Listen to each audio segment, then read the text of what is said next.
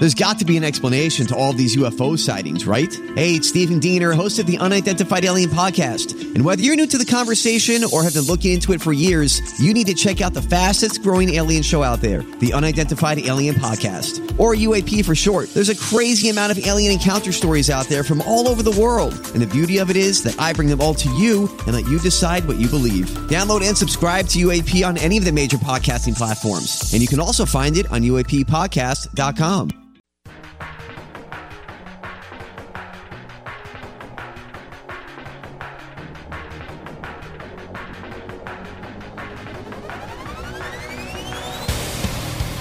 Yes. Welcome into another edition of the Tim McKernan Show. Tim McKernan alongside the great executive producer, John Seymour, also known as the Sea Monster. Welcome in for another sode. Different type of program today, and we're gonna do a lot of experimenting here, I guess. That wasn't really the plan, but I've enjoyed doing these so far. And so the Sea Monster and I were saying, well, what else can we do outside of what's kind of become the staple of the show 1 month in? And that is our Monday guests. And we've had some great guests. Gary Pinkel, John Mazalok, Jack Danforth, Clay Travis, Tioka Jackson, Ed Martin, Derek Gould, Brian Curtis of The Ringer. All of these people have been on for at least, I think, 40 minutes. Some more than an hour. And we'll continue to do that with the release of what we'd like to think is a big name in sports, politics, or entertainment every Monday. But I want to do more than just that, and it's also not realistic to expect to be able to have like 2 or 3 big-name guests per week. That's just not a realistic thing. I mean, if we do it, then we're going to start putting out interviews that might not necessarily be as good as what I like to think we have done with the first month's worth of episodes. So one of the things I noticed, and I got some of this feedback on the Ed Martin interview, and that is people have said they wanted to hear my opinion. That kind of popped up after the Tioka Jackson thing where I was wrapping up the interview, and then he said, hold on a second, I want to hear what you think. And even though I've been doing radio, I guess, for 15 years now, and television for nearly 20, starting at the University of Missouri in 1998, I still don't think of myself as really having an opinion that anybody really gives a damn about. If I do offer an opinion, it's not because I'm like, people need to hear my opinion. It's usually because we're either discussing a topic or somebody specifically asks me. But since some people in the audience have specifically asked, we have decided to at least experiment with a couple of new additional podcasts here on the Tim McKernan Show. So we'll continue with the Monday interviews. And we have a number of big names that we are looking forward to talking to. Isaac Bruce will be sitting down with us here within the next, I guess, a week from tomorrow, if I'm not mistaken. And that will be airing in November 2017. And Keith Kachuk, I was on the phone with Walter yesterday, and he is going to join us in addition to conversations I have had about doing the show or Sea Monster or a representative for us with Marcus Allen, with Dave Peacock, and I have been exchanging emails with Mike Matheny. Ideally, all of those will come to fruition, but until they actually are in the can, I don't count them. But to give you an idea of what we're talking about doing, and then tomorrow, that being Thursday, November 2nd, if you're listening to this in the future, we'll be joined in studio, the Ryan Kelly, HomeLoanExpert.com studios, by Alderwoman Megan Green. All kinds of things to talk about with her. She has some marijuana legislation, a bill that she is proposing in the city that I want to discuss with her, in addition to her thoughts on the protests, her thoughts on the MLS vote, and also she certainly was vocal during the Rams exit from St. Louis. So all of those topics I plan to discuss with Alderwoman Green on the program, and you will be able to hear that on Monday, and that will air on Monday, if I'm not mistaken, November 6th. Isaac Bruce would be Monday, November 13th, and we'll probably have Keith Kachuk for you later on in November as well. And ideally, like I said, Marcus Allen, Mike Matheny, Dave Peacock, and the Sea Monster is, of course, working on a variety of others. But what I wanted to do, I wanted to add to it. So that's where we get back to this experimenting thing. So what we will do, and we'll see how it works. Maybe it will absolutely suck. And like I said, I always want your feedback. T. McKernan at InsideSTL.com is two things. So on Wednesdays, my cohorts from the morning drive program I do in St. Louis, the Ryan Kelly Morning After. Ryan Kelly, of course, the sponsor of the studios on the Tim McKernan Show here at thehomeloanexpert.com. Two of the producers, Darren Atkins, who nobody knows, but they do know the Plowboy. He is going to join me with Kenny Strode, who nobody knows, but they do all know Iggy. And we're going to field questions from you, the listeners. And you can either post them on Facebook. We have a Tim McKernan Show page, which we would like it if you liked. Or you can email me questions. And anything goes.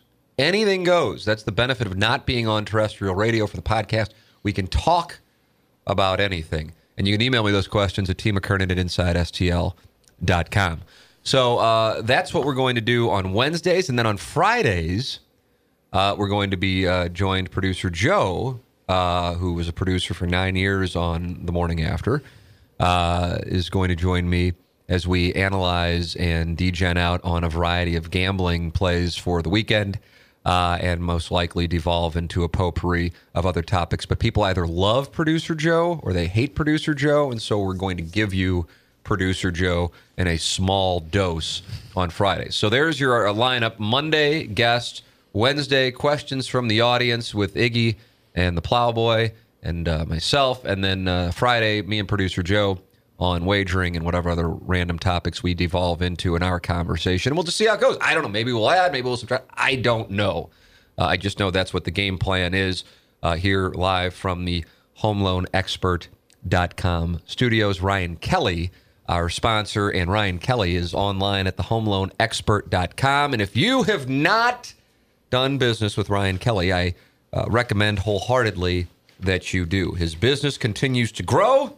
And his business continues to grow because of the quality of which he provides to you, the person either buying a home or refinancing a home. Online at thehomeloanexpert.com. Did you know the average American household has over $16,000 in credit card debt, and over 70% of households have the equity in their home to get rid of it right now? With a cash-out refinance with the Home Loan Expert team, you can get those credit cards paid off once and for all. You can do it all by going online at thehomeloanexpert.com. It's Ryan Kelly. The name of the game for this podcast, support the sponsors, just like it is for the radio show. If you're on board with the podcast, make sure that you support the sponsors. Like the podcast show on Facebook, The Tim McKernan Show. Give it a positive review, if you'd be so kind, on iTunes or wherever you may podcast, and support the sponsors. That's the name of the game, and Ryan Kelly is our studio sponsor here, the HomeLoanExpert.com. And that is where you find us today for the inaugural edition of questions from the audience. Plowhawk, good morning. Good morning. Actually, it feels like the afternoon because we've already been together for so long. Today, it feels like the afternoon, but I'm happy to do it. Iggy, good morning, and welcome to the first edition of questions from the audience. Tim, good morning, and I'm looking forward to it because we get text every morning.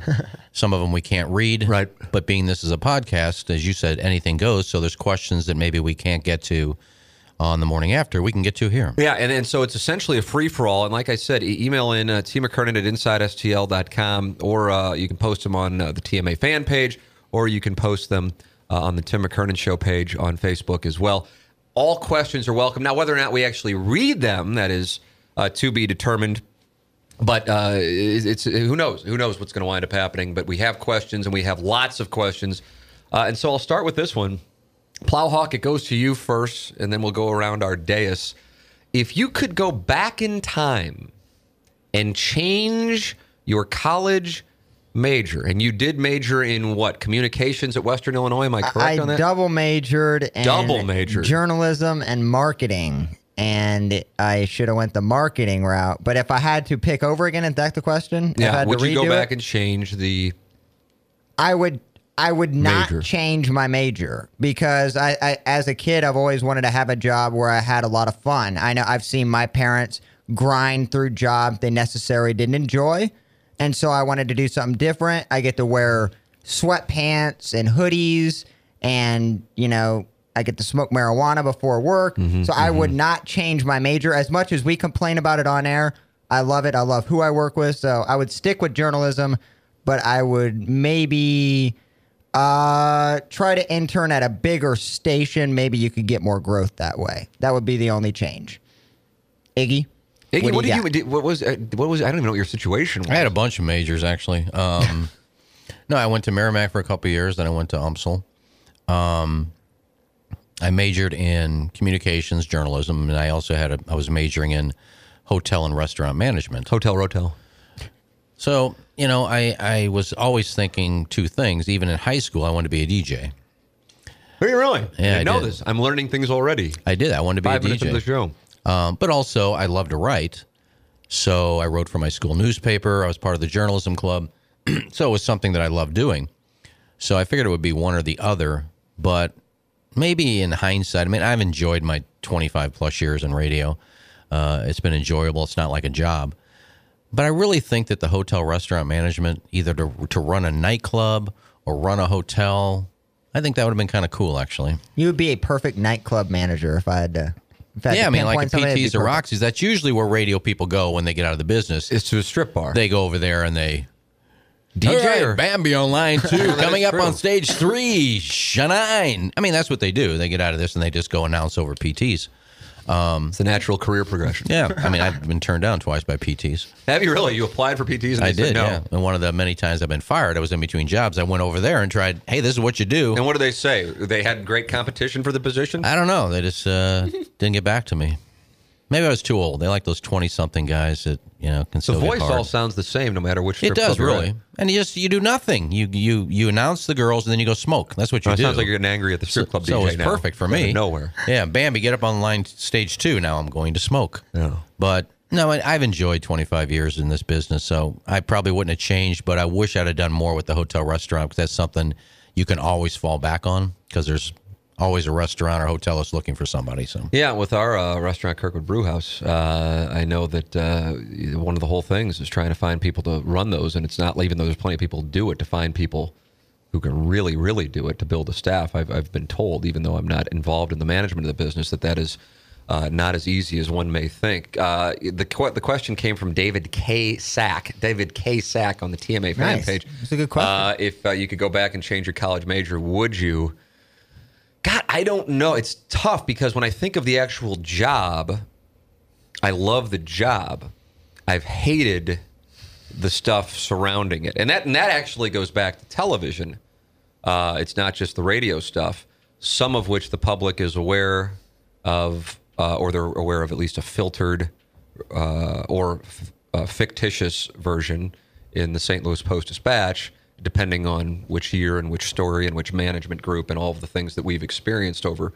I've been doing radio for 15 years in St. Louis, but even television. I mean, the first time I did a sportscast ever, television sportscast, was at KOMU in Columbia, the University of Missouri television station. It's an NBC affiliate, and Gabe DeArmond, the Colonel, was my producer, and it was part of the curriculum.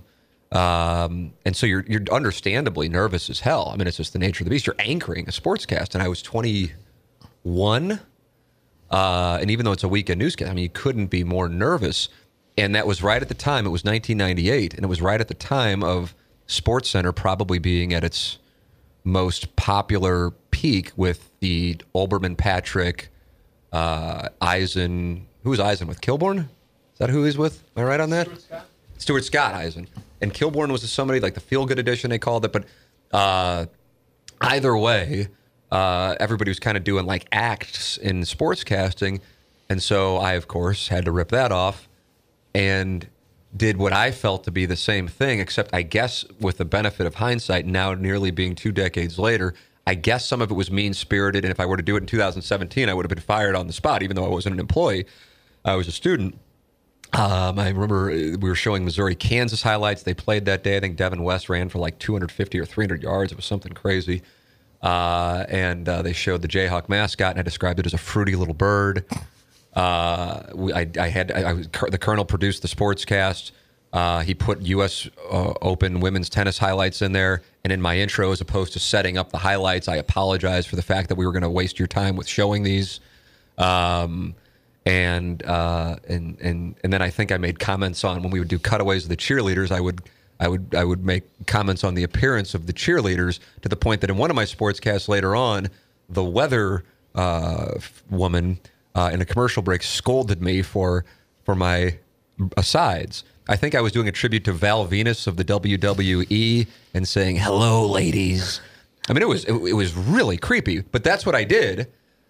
And after my first sportscast, I got off the air, and I'm like, peacocking around, like I didn't stumble over or anything. It was really smooth, not even thinking about the content.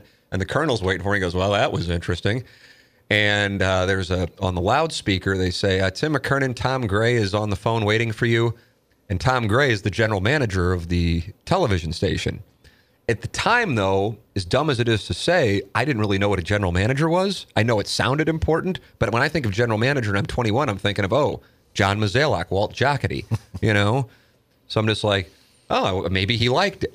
And he goes, "Tim, Tom Gray, we haven't met, but I run this place and we'll never do that crap again on my station." I go, "Oh, okay." And he hangs up. I'm like, holy crap, what just happened?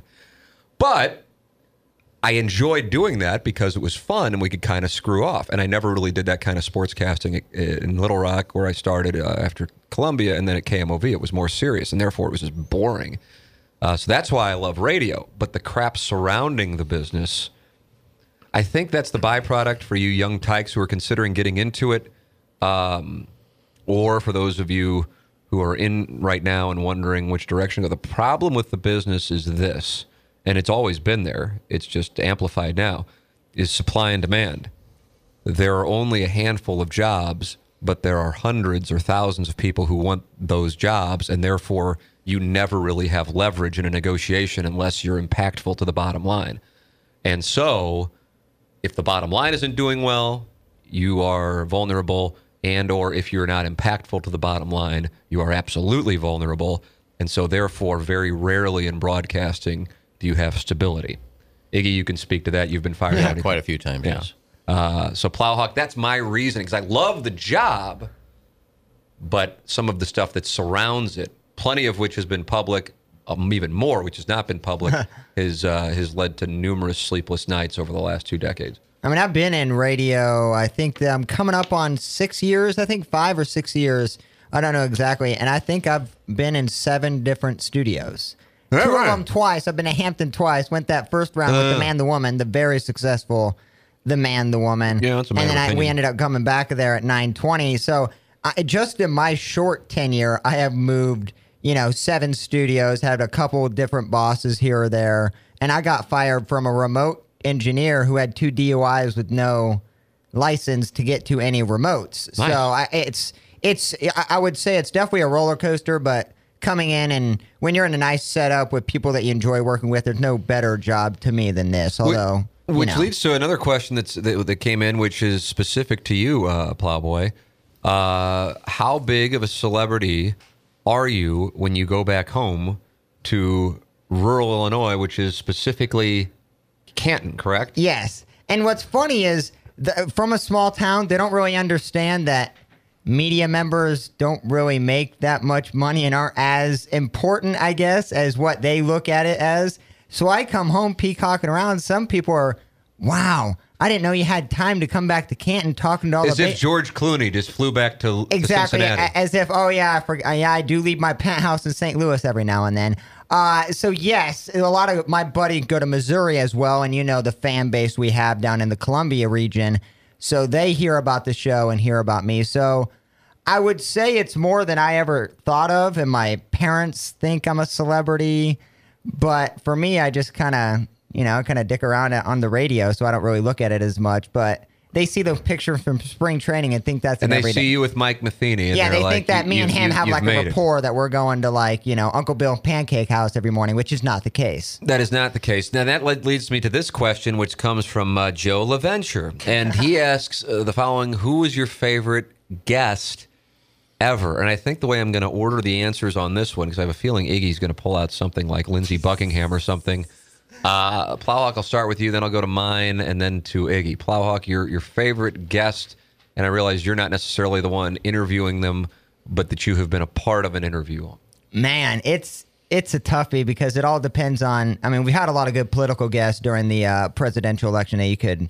S.E. Cupp, though, I'm going to say is my favorite. I think she's very intellectual, likes to play ball, and I like a female's perspective. And so I think with her knowledge and the fact that, she was very nice, very courteous, easy to get on. S.E. Cupp, I would say non-athlete would be right up there for me. Wow. You could have given me 100 guesses and I wouldn't have guessed that's what you would have said. I'm going to break it down into a variety of categories. Serious interview. I enjoyed talking with, and he's been a guest of the podcast, but I just love listening to him and have a great deal of admiration for former U.S. Senator Jack Danforth the morning after the presidential election of 2016. That stands out to me.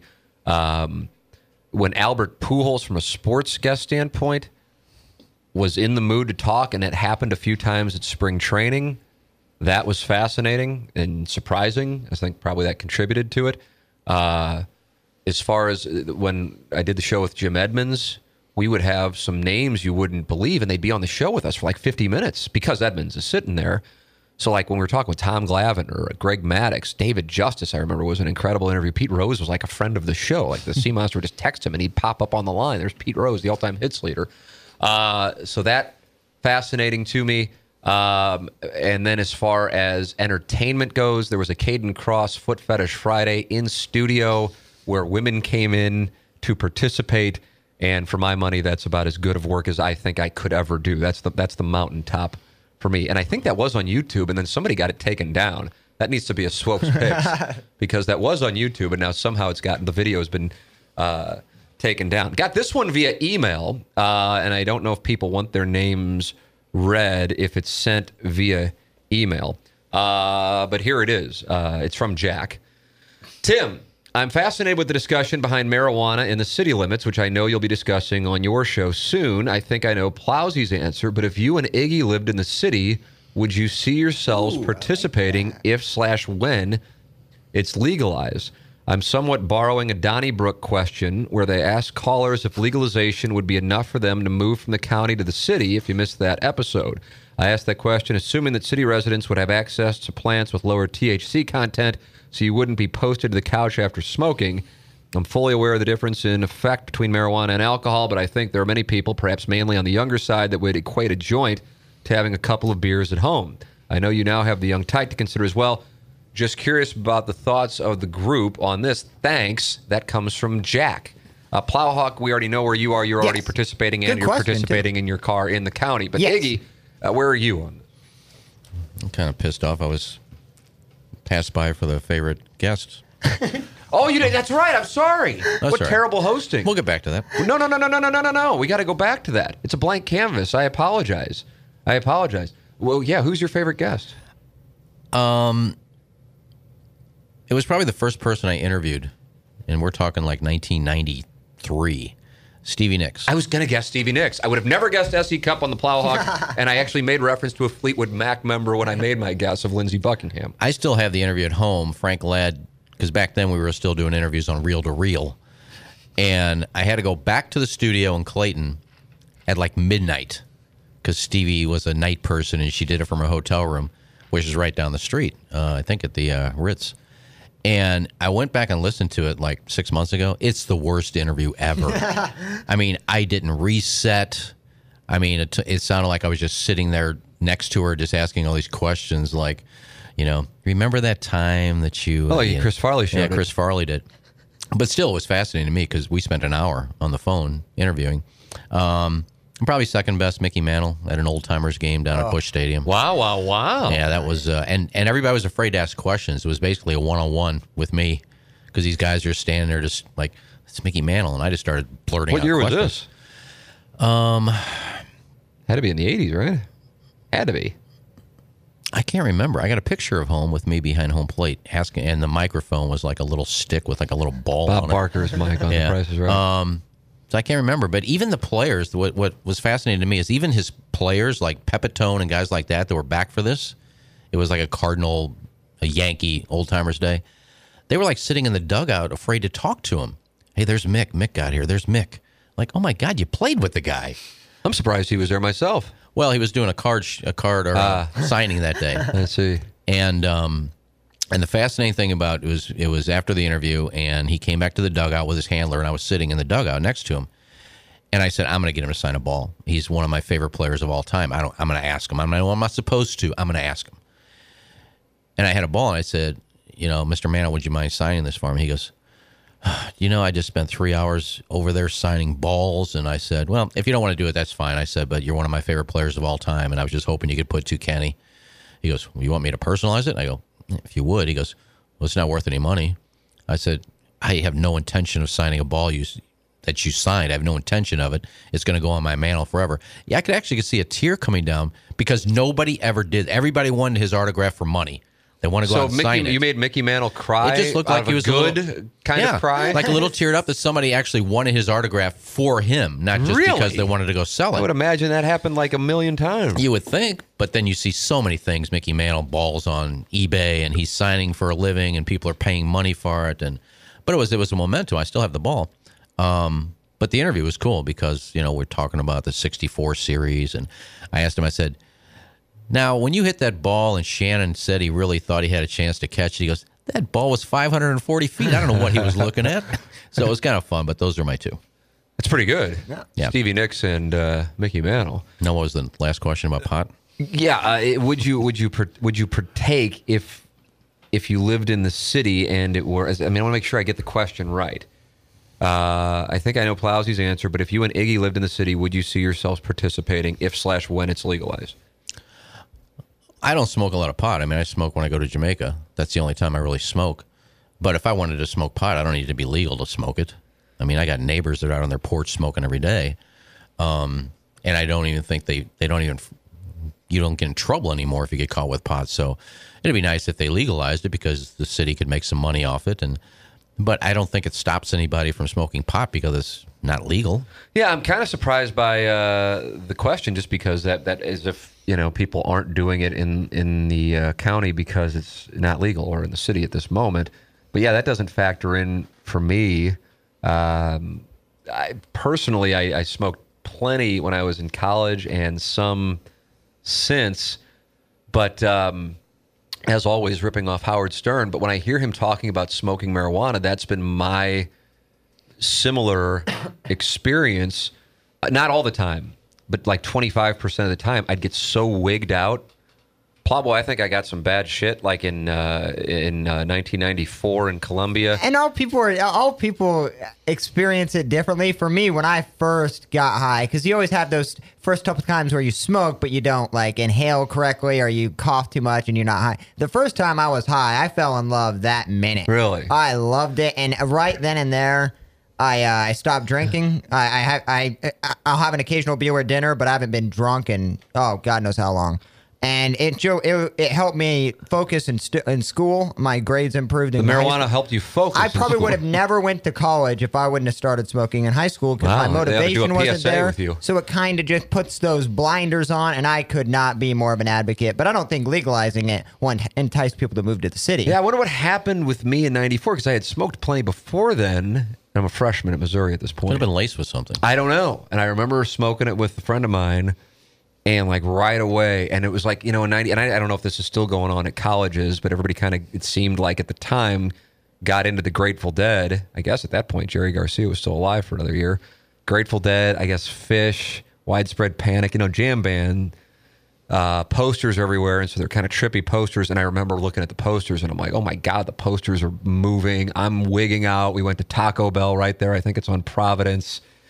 And I remember saying to him, like, dude, how much longer is this going to last? I cannot handle this. It was the worst. And so that curtailed my marijuana smoking, that experience. If you had that happen, Plowhawk, if it does happen, are you just like, sweet, we're running good tonight? You hit the nail right on the head there. It has happened the first time I actually got high. Like I was high as hell. I was at Canton Skate Park. Skate Park. And the skate park in the distance is the nice woods scenery. There's a park bench. And so that's where all the quote-unquote stoners would go hang out and whatnot, and I was just spinning, but in just the best way possible. And so that's when I fell in love with it. And yeah, some people with high anxiety, or you're worried about getting caught, that tends to amp I you wasn't up. getting caught. I didn't enjoy it, And then now at 41, it's like I'm just so rarely just like even if I'm sitting on my couch, I'm answering emails or communicating with listeners.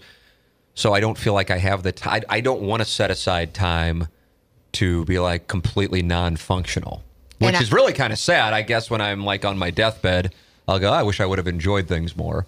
But that's what I think. I'm like, I'm going to be non-productive for a couple of hours or not be functioning at my best, and therefore I don't want to do it, which is, I guess, sad, but that's what goes through my head. And I want it legal just so I can grow it myself. You want to get in the business? Yeah, and I've never worried about getting caught. And and in the city, it's now decriminalized, or I'm pretty sure, I know in the counties at least, I haven't had any issues with marijuana being pulled over. I haven't been arrested ever for it in the city, but legalizing, I just want to be able to grow it myself and to be able to not have to worry about a cop tailing me and having to find a little bit of amount of marijuana and then it turning into a big ordeal. Have you ever dealt with any legal issues with your chronic picnics?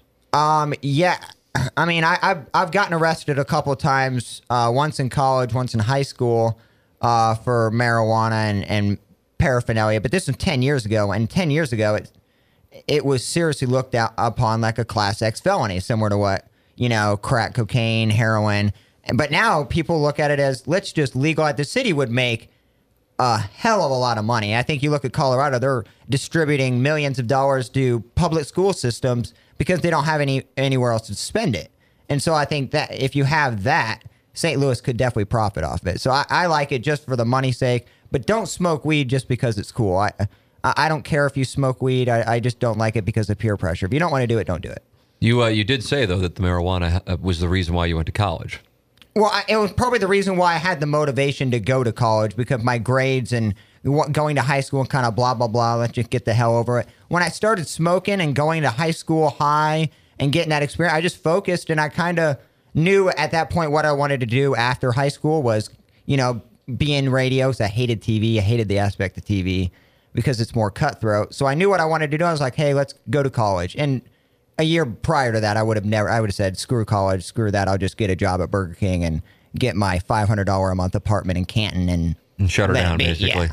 And that's what a lot of people do. Well, Plowboy's synonymous with marijuana for our loyal listeners of the radio show. Iggy, you're synonymous with hedonism. And Chrissy, Runner Girl, submits this question. I want to know the craziest sex scenario that Iggy has participated in. Nice. And I honestly, I'm excited. I would have guessed a Fleetwood Mac member for your interview.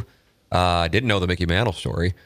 But on this one, I truly don't know, and I have a feeling I'm going to come away impressed. I don't know. It depends what she means craziest. I mean, I haven't been in like ninesomes. Plowboy, what do you think she means by craziest? She's not here to ask, so I don't know. But I would say probably multiple partners or some sort of toy attachment, maybe added food. I mean, you're into that. like describing a strap-on. Yeah, maybe strap-on play, maybe a double-ender play, or maybe you have... I want nothing up my butt. Okay, so I'm not. So that's now on the record. Well, girl can use double-enders themselves. If you haven't, I've seen that. That's pretty cool how they can bend it and go like into Beckham. Insert both holes. But I would say multiple partners or some sort of kinky scenario would be the craziest. Well, kinkiest, Bermuda. Is this the Leona Helmsley thing? No, that was just boring, not kinky. It was Champagne Tony Lima's niece. Now, who's Champagne Tony Lima? Because I assume we should know him if he has the name Champagne. He won the British Open. Really? He was actually one of the top golfers when he died in a plane crash. Oh, my word. And I was banging his niece in Bermuda. And she was flabbergasted. I knew. Was it like a girlfriend, or is this just this is like a one-night thing and you're in the middle of it? Henry VIII. Henry VIII is in the bar. Henry VIII bar. Oh, I thought he was involved. I was like, there's a little bar in Southampton, Bermuda, called Henry VIII, and we all went there after work a lot of times. And me and my friend Sean from Australia were sitting at this table, and this chick's by herself. And he goes, "Mate, she's looking at you." Mate, she's looking at you. So I went over and talked to her, and she goes, "I'm just down visiting. I love the island. I'm just relaxing. And do you play a lot of golf down here?" I go, "Yeah, I play almost every day." My uncle was Champagne Tony Lima. I knew who he was. I go, "Really? British Open winner?" I said, "I'm so sorry he died so young in a plane crash. We hit it off, went back to the Waterville apartments where I lived, and we had a pool, and it was, I don't know what time, it was maybe 11 o'clock, but there were a couple people at the pool we were talking to, my buds from the hotel, and I introduced them, and she said, "Can I use your bathroom?" She went up to use the bathroom, and I go, "I think I'm going to bang this broad." And they go, "Can we watch?" What do you mean, can we watch? We'd love to see her naked. I said, eh. So I actually opened my patio door enough that these guys could watch me bang this chick. That's a dream cock And that situation. was Dream cock. That might have been a little weird because the first time I've actually let somebody watch me, but I said, I don't care, they're my buddies. So I got her off the bed and like bent her over in front of the mirror, and I looked to the side and I see like 5 heads just poking through the screen like, go get her, Iggy. Like, I can't believe I'm banging this chick and they're all out there watching. So that was kind of crazy because I just let 5 guys poke their head in my patio door and watch me bang Champagne Tony Lima's niece. So that supersedes when you engaged in coitus with adult film star and former playmate Terry Weigel while her husband Merle filmed it. Well, I mean, the weird thing is he was filming naked. I didn't get that. Were you uncomfortable with that? Well, I didn't get Was why he initially naked and then like disrobed, or Yeah, he said, "Well, you guys are. I feel more comfortable naked." While Was he dauber down or was he full That's mass? quite- that's a good he follow-up. was limp, but that was a little weird. I had no problem with him filming it. I don't care. I got to bang Terry Weigel. I don't care. Film it. A little taken back that he got naked too. I figured he might jump in here at some point, but no, that wasn't that weird. I mean, I was banging his wife and he's filming. It was supposed to be for a movie. I don't know if it ever came out. So you had consented to be in a stag film? Yeah, I didn't care. You were gonna. I mean, you're doing porn. You were fine with that, though. Well, it was more like she decided to come up with this idea. She was doing this tour of featuring throughout the country. And she said, me and Merle decided that we're going to pick a guy out of each city and offer them to come have sex, and we'll film it. And we're going to do like Terry's travels around the U.S. and have a different guy. And we thought maybe he'd want to. I said, that's fine with me. She goes, now you may be in a video. I said, I don't care. She sees me banging. I don't think it ever came out because she never sent me a copy, but I didn't care who saw me banging. Maybe I'll go search for you on free ones. I didn't need to get a SAG card or anything, but no, I don't know how many SAG cards are running around. to me, it the really San wasn't Fernando that Valley. weird. It wasn't that weird that I was banging with him filming. But Champagne Tony Lima was weird. It was weird because I let these 5 mates watch me bang her. Mates. I like that you're using the term mates. Yeah, that's what we used back then. But just seeing 5 heads poke through the window while I'm banging her from behind, just giving me the thumbs up, like, hope you're enjoying it, boys. Plowboy, do you find that to be odd, or are you like, oh, that's a little more tame than I would have I expected? mean, that's a really nice friend that Iggy is. Because Well, I'm a nice guy. for me, though, I think I'd be less inclined to let my friends watch rather than some random strangers. I agree with that. Just because of, like, maybe the awkward table talk. Maybe you're sitting at a bar or you're at, like, a lunch and you just happen to bring up the story of you. And what if you're underperforming? I mean, it's just the pressure situation. I had a nice problem. thought. I hadn't even thought about No, that. she turned me on like you wouldn't believe. I mean, she is wild. All right. So there was no problem there. I have no problem performing in front of people. That's why I'd be a good porn star. It doesn't bother me that 9 cameramen are watching. So you're in. If an offer comes in, Lisa not Ann now. decides to make her return, Not and now, she no. says no. I'm too old for that now. Oh, I'd jump in the back ring. You would right. be the plow, I like would you'd- jump you'd right in. take I would a be spot. so dirty. 20s, yeah, I would 30s, do whatever. 40s, yeah, no problem. Another sponsor of this show, the Tim McKernan Show, this podcast, is James Carlton. James Carlton, State Farm insurance agent, and his agency, specifically the James Carlton Agency, a massive team of 7. And if you need something, the bottom line is it's done. And they pride themselves in that. You know, I've talked about this, but I really want to drive home the point because this is the thing that I think separates James. There's 2 things that separate James in his agency from everybody else. And it's an old school mentality of making sure that when you reach out, you're going to be talking to a live person immediately. As a matter of fact, I remember being in his office when I was meeting his staff and checking everything out. And he goes, yeah, we might get 1 voicemail a week. And I'm thinking to myself, man, business must be slow, huh? And the whole reason for that is because somebody's always answering the phone. It doesn't get to voicemail. That's a smart business plan because people are tired of the automated thing. So you can just avoid any phone call here by doing this, just texting quote to 314-961-4800. That's 314-961-4800. and one of his incredible team members are going to reach out to you. Or you can visit carltoninsurance.net. Plus, you can check them out, see the reviews for the James Carlton Agency on Facebook, and you're just going to see praise after praise after praise. And the first time I saw this, I'm going, really? You're that worked up about getting your insurance? But it was such a different experience for people that it stood out. So that tells you plenty right there. But here's another thing that James prides himself in. And that's this. Coming up here during the holiday season, and now that we're in November, people start turning their attention to the holidays. They post up at the Webster Grove Starbucks on the Wednesday before Thanksgiving and treat everyone that comes in from 7 a.m. to 8 a.m. as a way to give back to the area. And also, on December 16th, they do free gift wrapping. You don't even have to be a customer. Just free gift wrapping, and encourage people who take them up on the free gift wrapping to leave a donation for Cardinal Glennon. And that's the thing. That's the difference between this and the big insurance companies you see plastering advertising all over television. This is a local company. It's the James Carlton Insurance Agency. James Carlton, a State Farm Insurance agent. Text quote to 314-961-4800 or check out carltoninsurance.net. If your insurance costs a leg and an arm, then call James Carlton, State Farm. Plowboy, this is a question for you.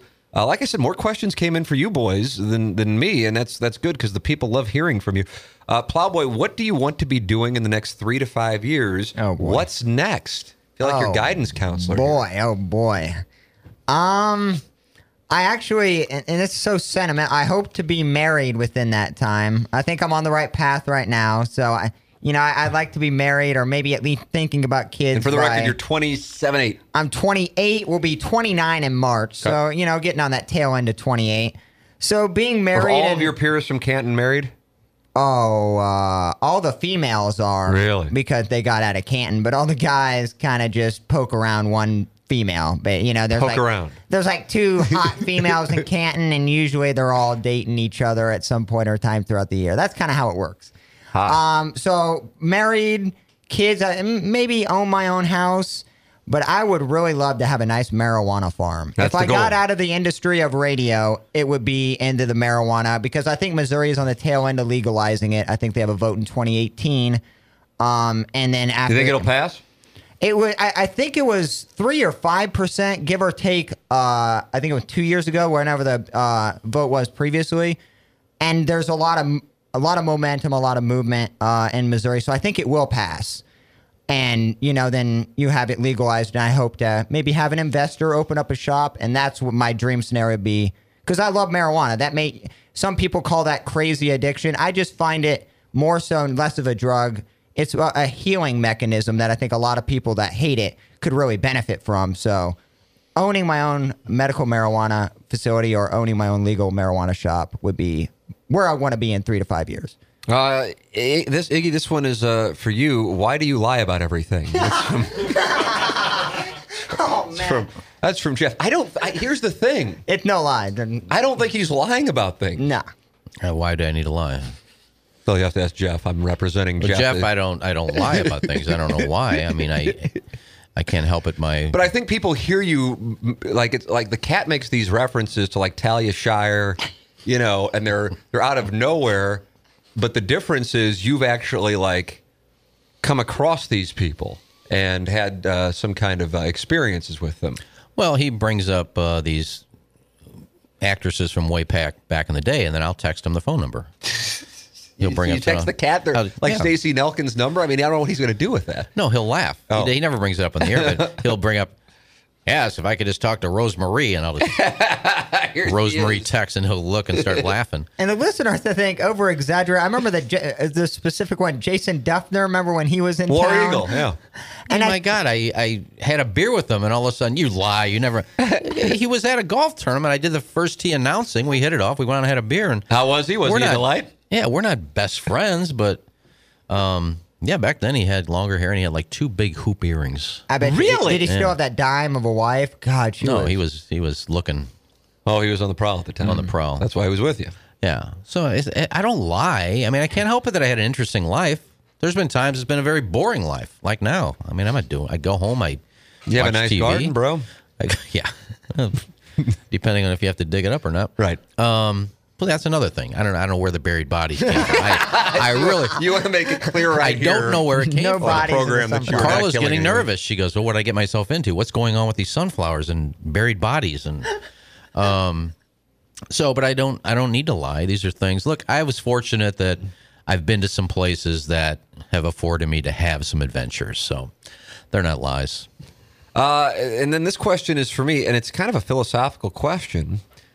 How do you reconcile, I apologize, the vileness and lack of discipline these new show concepts will have, i.e. our questions from the listeners and my gambling show with @Prod Joe, with your quest for respectable guests on the previous version, i.e. the Monday shows? I'm not saying you didn't consider it. I just imagine people, the likes of Jack Danforth, returning to a show that in other episodes talks in depth about the film Wet Pink. Well, the thing is, I've been doing this kind of stuff for 15 years, and yet we still have. I mean, Jack Danforth has been on the radio show, I think 2 times, maybe 3. He's obviously been on the podcast, and we have a rapport. And what I appreciate, and I hope this continues to happen, and I take great pride in it, and this actually is conscious. This is a conscious thing, that I feel like growing up, and it was almost like dogma, perhaps how you feel, Plowhawk, about people labeling those who smoke marijuana as being bad or criminal or whatever the case, and you just don't see it that way. Growing up, if somebody, in not necessarily my neighborhood, just this is how I grew up, if somebody talked about sex or was open about sex, they were bad. And so I take pride in the fact that I've been in the market now in St. Louis for nearly 20 years, and, I don't have a mark on my record, so to speak. And I can't imagine that I will. Of course, now if something happens, people will play this over and over again and say, see. But it's, nearly 20 years. And when it gets down to it, now, I don't know how legitimately fascinating or legitimately boring you are when it really gets down to it.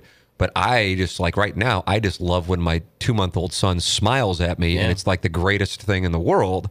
But I still like to talk about sex, porn, but also politics and sports, which I think is what most people, specifically men, talk about. But women as well, probably not the porn part as much. And I just don't think that's wrong. But from a dogma standpoint, especially in broadcasting, and even more so specific to St. Louis, it's deemed inappropriate. But if you think through the process, I don't know why it is, because it's harmless. It's a harmless conversation. Now, if one isn't comfortable with it, then the recommendation, of course, is to not listen. But I'm not mad at them for not listening. I understand if they're not comfortable with it. There's certain things that I personally just don't like to hear. And I always make reference to, like, if I'm listening to a radio station and a song and I don't like the song, I don't call the program director and say, why are you playing Ed Sheeran again? I just don't listen. And and so I think now, perhaps in 2017, more so than like 2002 even, when I started, you have so many options. And also, I think that generation that used to like ride into sound off or try to play cultural police, I think they've either gone away or they realize they've been marginalized. And so we're able to kind of do what we want to do. But when it comes to somebody such as Jack Danforth, who, for my money, I would think is the most universally respected politician, even though I'm sure there's plenty of people who don't like him, especially since he's been critical of President Trump. In Missouri, I would think, unless I'm missing somebody at this point, Missourian, that is, I would think it's Jack Danforth. I mean, we have a rapport, but the thing that I like about him is we get along and there's a mutual respect there, even if I obviously don't necessarily ascribe to, his Christianity, the fact he's an Episcopal priest, and I'm certain he wouldn't necessarily enjoy some of the content of the radio show. But what does that have? It's like the Ed Martin interview.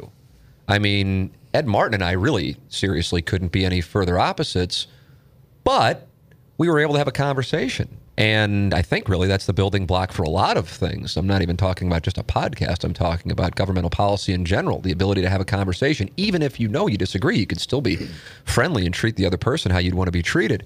So the fact that I talk about stuff that I realize you're not going to hear on probably maybe like with the exception of like the Rizzuto show, on 105.7 The Point here locally.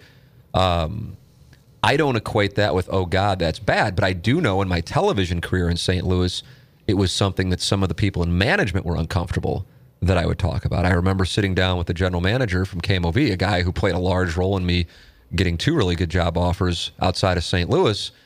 And he said, you know what I do at 10 o'clock at night? And I go, well, I figure you probably watch the news. And he goes, yeah, so maybe 10:30. I watch Howard Stern on the E! Network. You know, when Stern's show used to be on Used to love E! that, Entertainment. Yeah, it was the best. It's not on anymore. It sucks. And he goes, and I think the world of Mike. Really? I was stunned to hear that. And he goes, I think the world of him, but I would never hire him to be a reporter or anchor. And I said, well, I mean, he's making like $100 million. He probably isn't interested in, you know, our salaries over here.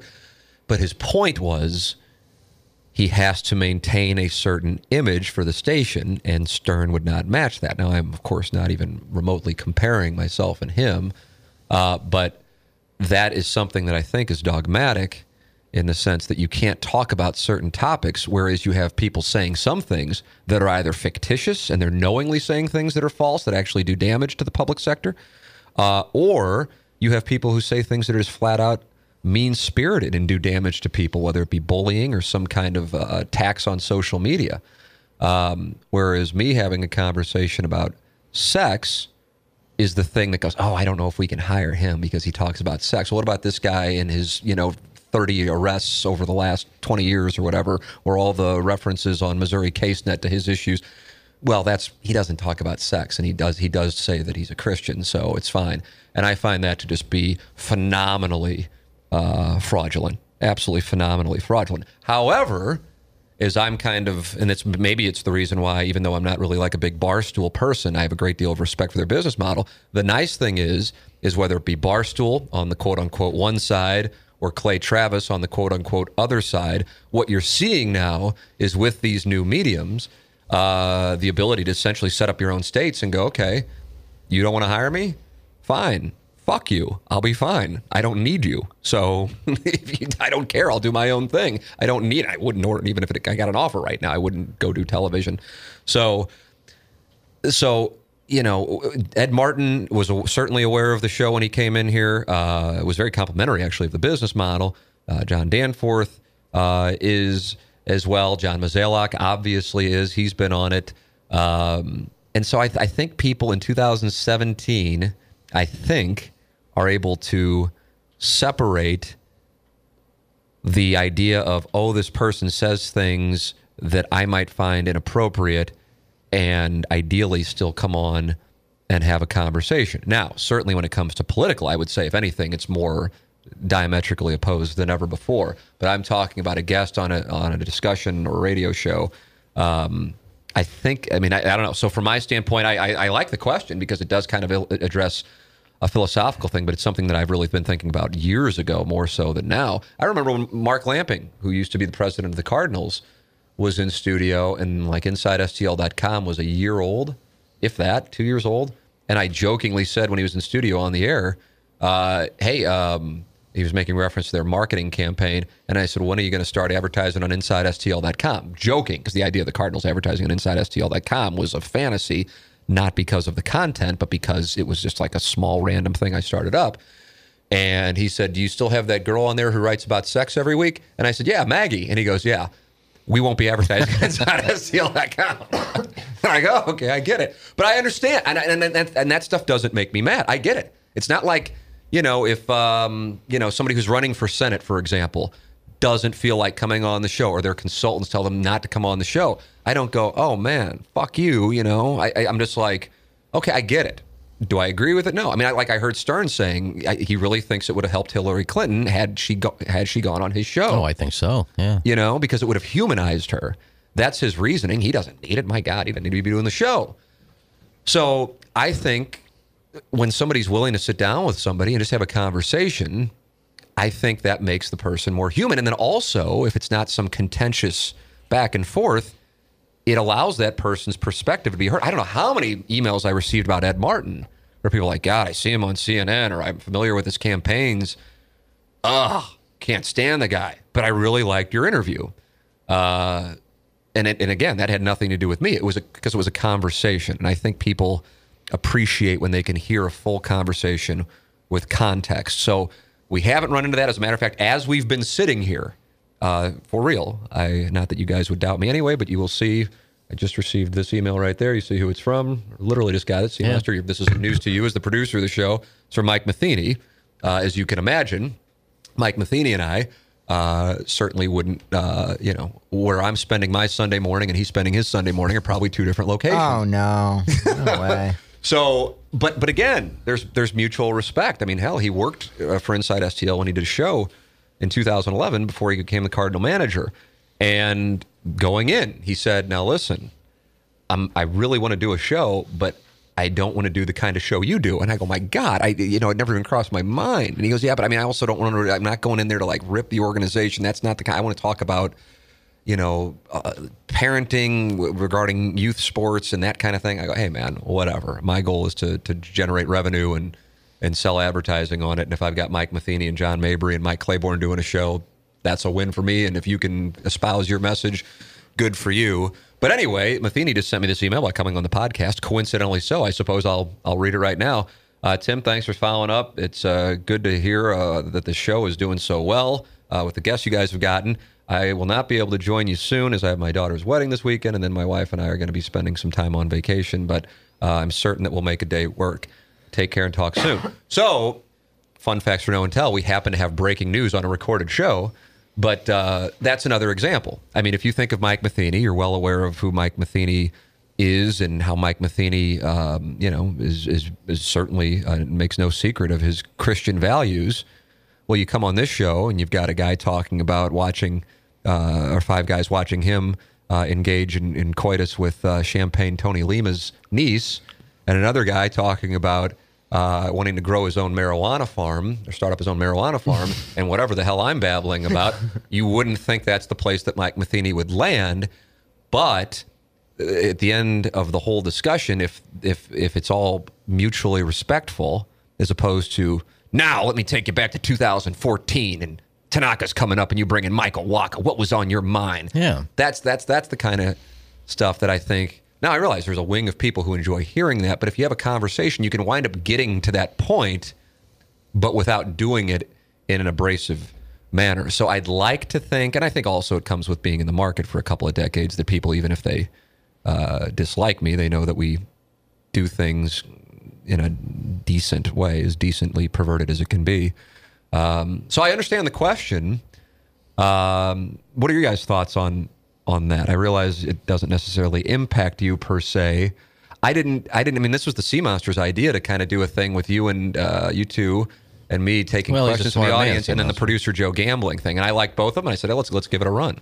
Well, you have to differentiate between the person that you hear on the radio and what kind of guests you're going to interview. I mean, obviously, you're not going to ask John Danforth about strap-ons like you talk about on the radio, and John knows that. That wasn't on the Senator Danforth knows that, and he knows that you can do good interviews, and that's not you 24 hours a day, what you do on the radio for 3 days a week. Just like give Channel 4 credit. I mean, Doug is a well-respected journalist who's been with Channel 4 forever. They know he's not out picking up listeners and talking about his ass and ass play. They know that's not Doug Vaughn. So they can differentiate between what's going on the radio and what happens and after probably, that. And I'm not speaking for KMOV, but recognize it's beneficial to have him as a part of a key part of a successful show. Well, that's true, too. That helps the cause. So you view it proportionately. And when it gets down to the thing with the morning after is, because people go, God, how do you guys, because that was another question, like, I'll not get specifically into that, but how do you differentiate, so to speak, or how do their stations, Fox Sports Midwest and KMOV, handle some of the topics that the radio show gets into? I think first off, I'm always going to be the one that'll stand in front and take the shrapnel. So that's A, number one. But B, I think the reason why first, I guess ahead of B, I'd go with this. So we'll call this A1, that it's been on for a long time. So therefore there's some credibility given to it simply by default. But then B, it's never really mean-spirited, and it's self-deprecating. So if everybody is exposed to getting ripped, like there's nobody who's a sacred cow on the show, then if you enter into the arena, you're going to be exposed to the reindeer games. And but it's not necessarily mean-spirited or trying to take somebody down, or even when we've had crap happen in the past with radio management, you know, like the Bubba the Love Sponge stuff or the man and woman stuff, is like, you know, just things will work out. Trust me. I can't get into why and how, but just trust me, they are. I know there's things going on. Just, you know, that we don't get into that type of stuff. And I think that carries some weight, that it's like, yeah, the show is really, I can't listen to it when my kids are in the car, some things I've heard, but it's not mean-spirited. You know, Never has been. So I think that's how. Again, I'm simply offering essentially hypotheses here, but I think that's what it's about. But yeah, I mean, obviously, I mean, we've been outside the Cardinal clubhouse at spring training going back to 2005, I think. Yeah, 2005 was the first year we were there, and we've been there every year minus 2007. You know, St. Louis University, a Catholic school, advertises. You know, we've had a number of Catholic high schools advertise. So I think people just are able to kind of go, okay, it's conversations I personally wouldn't have, or I'm not necessarily comfortable with, whether that be your story, Iggy, or your desire, Plowboy, or my comfort level on talking about the adult film world, but it's not malicious. Yeah. And I think that's the difference. I don't know. I truthfully don't know. For me, in my everyday life, it's hard because I don't get offended or take anything seriously at all. And I think that's hard for me sometimes when I'm around people that do, that I kind of say what's on the top of my head. You know, I have, you know, I understand what's right and wrong and what you need to say and what you don't need to say at a certain time. But I also have a bubbly personality and just start talking and try to get people involved. And sometimes that personality and what I say, people take offense to. And I can't really see that because I don't get offended. People can bash me, people can rip me, or people can have different political views. And that's fine. Me and them can get along. Some people can't differentiate that, and especially in politics today, if somebody likes Trump and somebody doesn't like Trump, they can't get along. I mean, it's just that's the thing that divides them, and I never once have had an issue with that, but it is hard for me to kind of hold my tongue in some scenarios to where I just usually talk whatever comes to my head. Yeah, I do wonder about it because you know, like with the TMA fan page, for example, I mean, it's 6,000 plus people, many of whom are very active, others who simply just read it. And it really is self-governed. And we really don't have problems. As I've said before, because another email I got was asking, you know, you were involved in message boards from like the very beginning. I don't know if it was necessarily the very beginning, but like early 2000s. And then had one on InsideSTL.com. So you've kind of been a part of these online discussions, never really done the Reddit thing. You know, and how, but you certainly utilize them. And how do you see the evolution, or whatever the opposite of that would be, with conversations online? And I think the reason why the fan page works is that people have to use their real names. Now, I'm sure there's plenty of fake ones in there, but they have to use a real name to join it, which then therefore has some form of accountability if they are an asshole. But then secondarily, the main message, people go, well, why'd I get banned, or why'd I get blocked? And it's almost always, unless Facebook does it because they posted something that Facebook did something about, it's because they showed traits of being a dick. You got to do a preemptive strike. Yeah, and that's truthfully what it is. That's true, because oftentimes they're like, I didn't do anything, and in their mind they didn't do anything. But it's like you can pick up the read so easily if there's a personality trait that's just social media gangster, and it's not something. It's like when Dotem puts together the G8 summits. He's very careful of who he invites to the things, because he knows the people that he invites are going to be chill, and it's going to be a good time, and there's not going to be any BS. And hell, I mean, he hasn't even dealt with some of the stuff I've dealt with online, but he's exactly right. If you don't have that kind of crap, you're going to just have cool people, whatever their background, ages, you know, sexual orientations, whatever, religions, doesn't matter. It's just people are just going to hang out, and they have a common interest, which happens to be the radio show. And so I think that's why that thing works, and that's why I love it. But then also the byproduct that I suppose could be negative is that's really essentially where I communicate online. So I have a bubble, and therefore I might not be exposed to, like now we have the Tim McKernan Show Facebook page, And so now people who I would either, and there have been a number of people, I'm like, oh yeah, that person's name is in black because I blocked them from my personal page or I blocked them from the fan page. And so their name shows up differently in a different font. And I see them pop up posting comments, and then I'm reminded why they were blocked in the first place. Coincidentally, surprisingly, a lot of them were under the Tioka Jackson interview, and a lot of them were a big fan of the Ed Martin interview. That it reminds me of, oh yeah, I'm now in a little world that I guess I'm, the fan page that I created, and that's who I talk to, so I have a bubble. And whereas these people have their own bubble, clearly, and that's the bubble of, in this case, being super conservative, and what comes off to me is very, very angry, and that's their reality. And so I don't know if it's necessarily, when it gets down to it, healthy to create bubbles, and so it gets down to a proportionate decision again, if I just sit there and tweet everything that's in my mind as opposed to put it on the fan page where I know it's in some form of controlled atmosphere, controlled environment.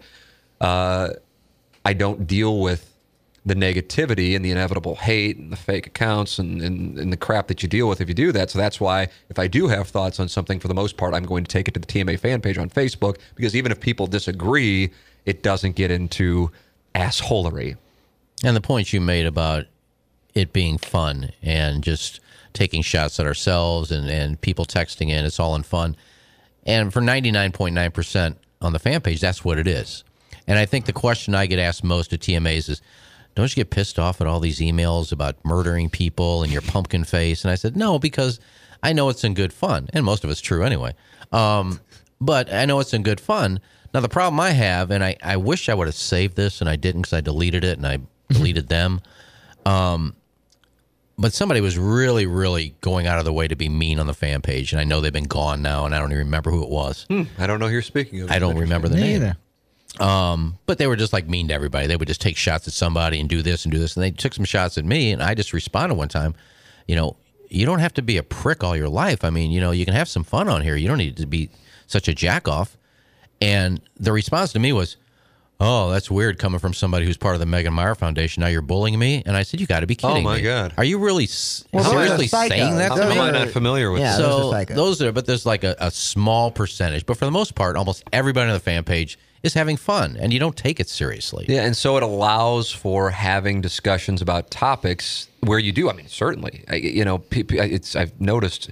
Well, I think people who are passionately liberal think that there are more conservatives on the page, and people who are passionately conservative think there are more liberals on the page. I can tell you this: when I put a poll up there a few months ago of who did you vote for and do you regret it, there were more votes for the people who voted for Donald Trump on the fan page. Now, a lot of those people who voted in that poll aren't necessarily active posters, but that's the audience. Now, if they're not active posters, perhaps it's not as representative of the dialogue that's on the fan page. But my point is this, is you have people from a variety of different mindsets, experiences, careers, income brackets, and you're able to have an atmosphere where people, even if they disagree, for the most part, again, there's certainly exceptions, and there's no way there wouldn't be, get along. And I think that's healthy, which then gets us back to the whole question of how can you reconcile, or do you worry about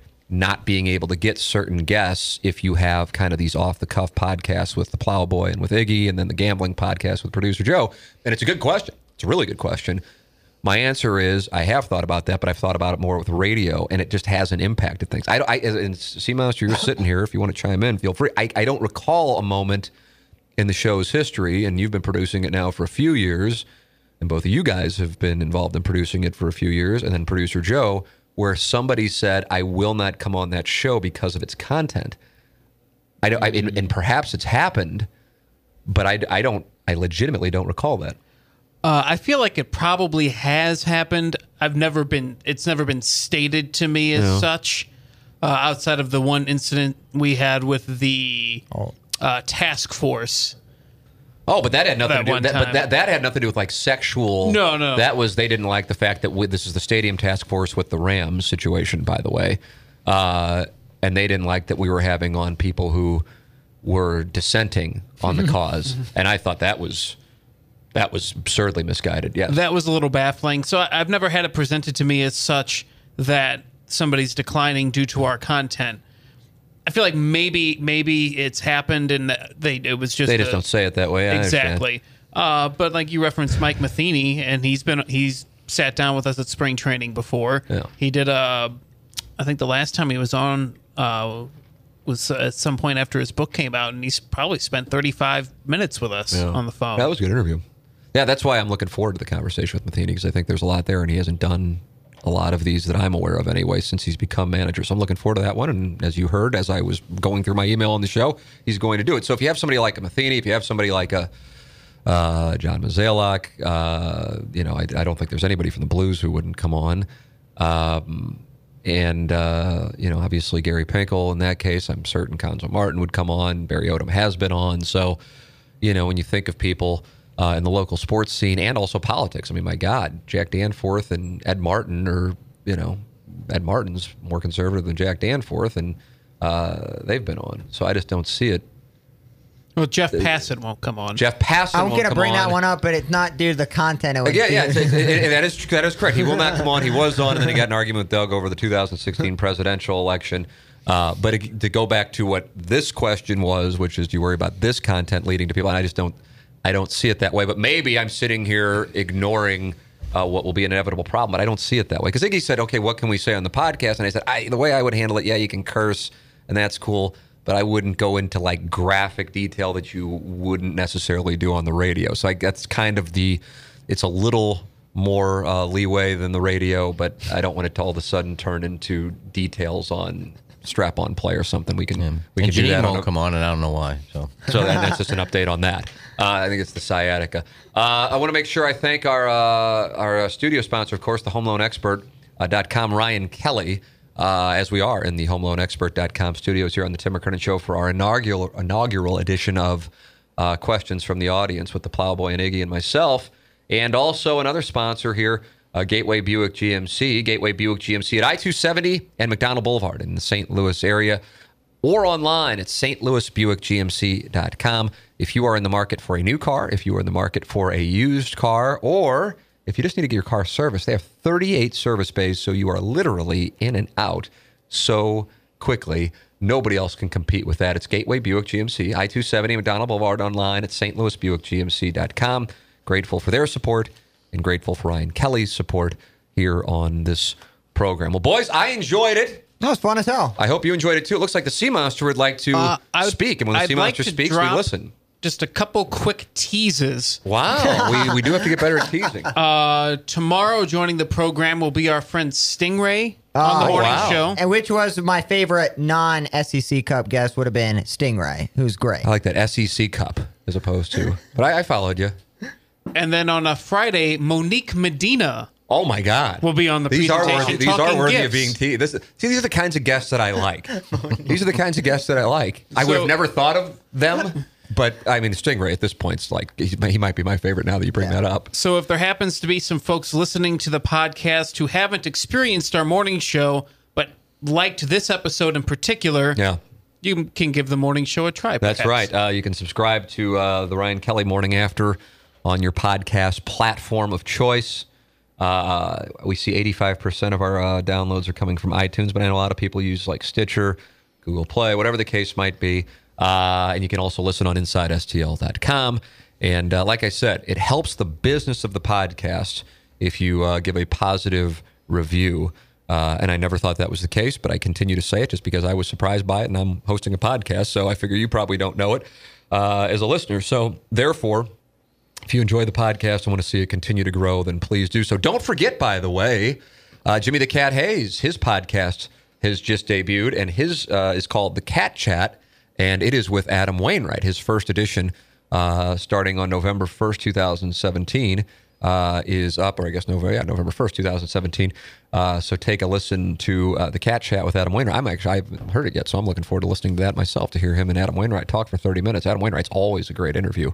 And you obviously know he knows the cat well from Fox Sports Midwest, so I'm looking forward to listening to that. I would recommend subscribing to that, subscribing to this, and giving them positive reviews and supporting the sponsors. That's the name of the game, brother. Iggy, Plowhawk, Sea Monster, thank you boys so much. We hope you have enjoyed our first edition of Questions from the Listeners every Wednesday here on the Tim McKernan Show. And producer Joe and I will be back on Friday with our first edition of our gambling picks and discussion and whatever else we talk about coming up on Fridays on the Tim McKernan Show. Thank you for listening to another edition of the Tim McKernan Show.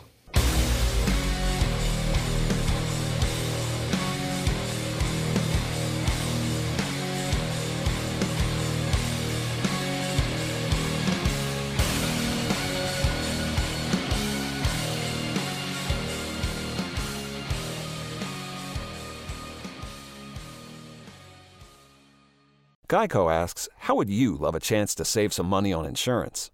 Of course you would. And when it comes to great rates on insurance, Geico can help. Like with insurance for your car, truck, motorcycle, boat, and RV. Even help with homeowners or renters coverage. Plus, add an easy-to-use mobile app, available 24-hour roadside assistance, and more, and Geico is an easy choice. Switch today and see all the ways you could save.